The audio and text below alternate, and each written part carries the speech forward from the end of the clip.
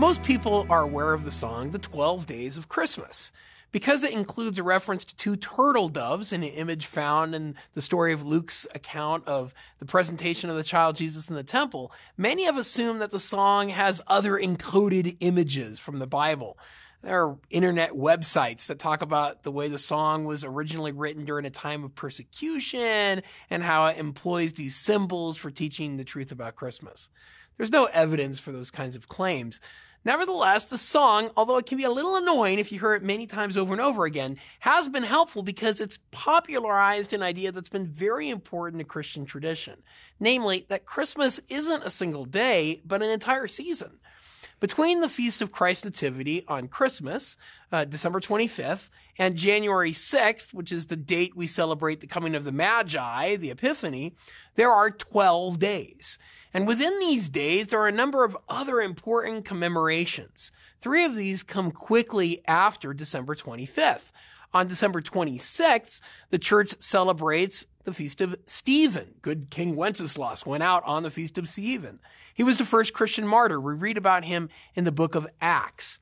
On the next day, December 27th, we honor John the Apostle. Now, according to some Christian traditions, John was sentenced to death for his Christian faith, but then miraculously survived the attempts to kill him. Tertullian, for example, reports that John was put in a vat of burning oil, and yet he somehow lived. Another story recounts that John drank poison and still didn't die. On December 28th, the church remembers the Holy Innocents, that is, the children who were massacred by Herod in Bethlehem in Matthew 2.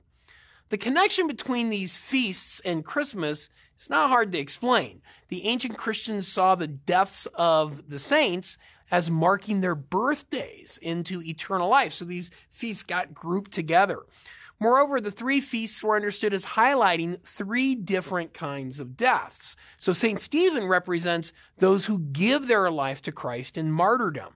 St. John came to stand for those who were willing to give their lives for Christ, but died some other way. And then the Holy Innocents were understood as representing those who gave their lives for Christ, but without fully understanding that.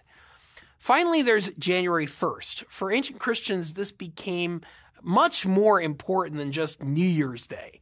The Council of Ephesus defined Mary as the Mother of God in the year 431. The title wasn't meant to indicate that Mary is some kind of goddess or something like that. No, the title was about preserving what the church understood Jesus' identity to be, right? Jesus is divine. It's not just the Messiah.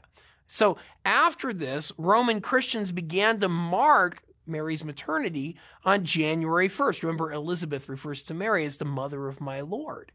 In Spain and France, however, that day, January 1st, became associated with the circumcision of Jesus, which Luke actually tells us took place on the 8th day in accord with the Torah.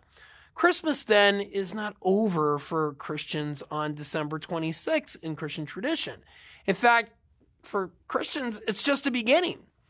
So if you want to talk more about the development of the Christmas season, I do discuss it at greater length in my book, but the key idea is don't just take those decorations down on December 26th. If you're a Christian, recognize that there's a whole season here worth celebrating.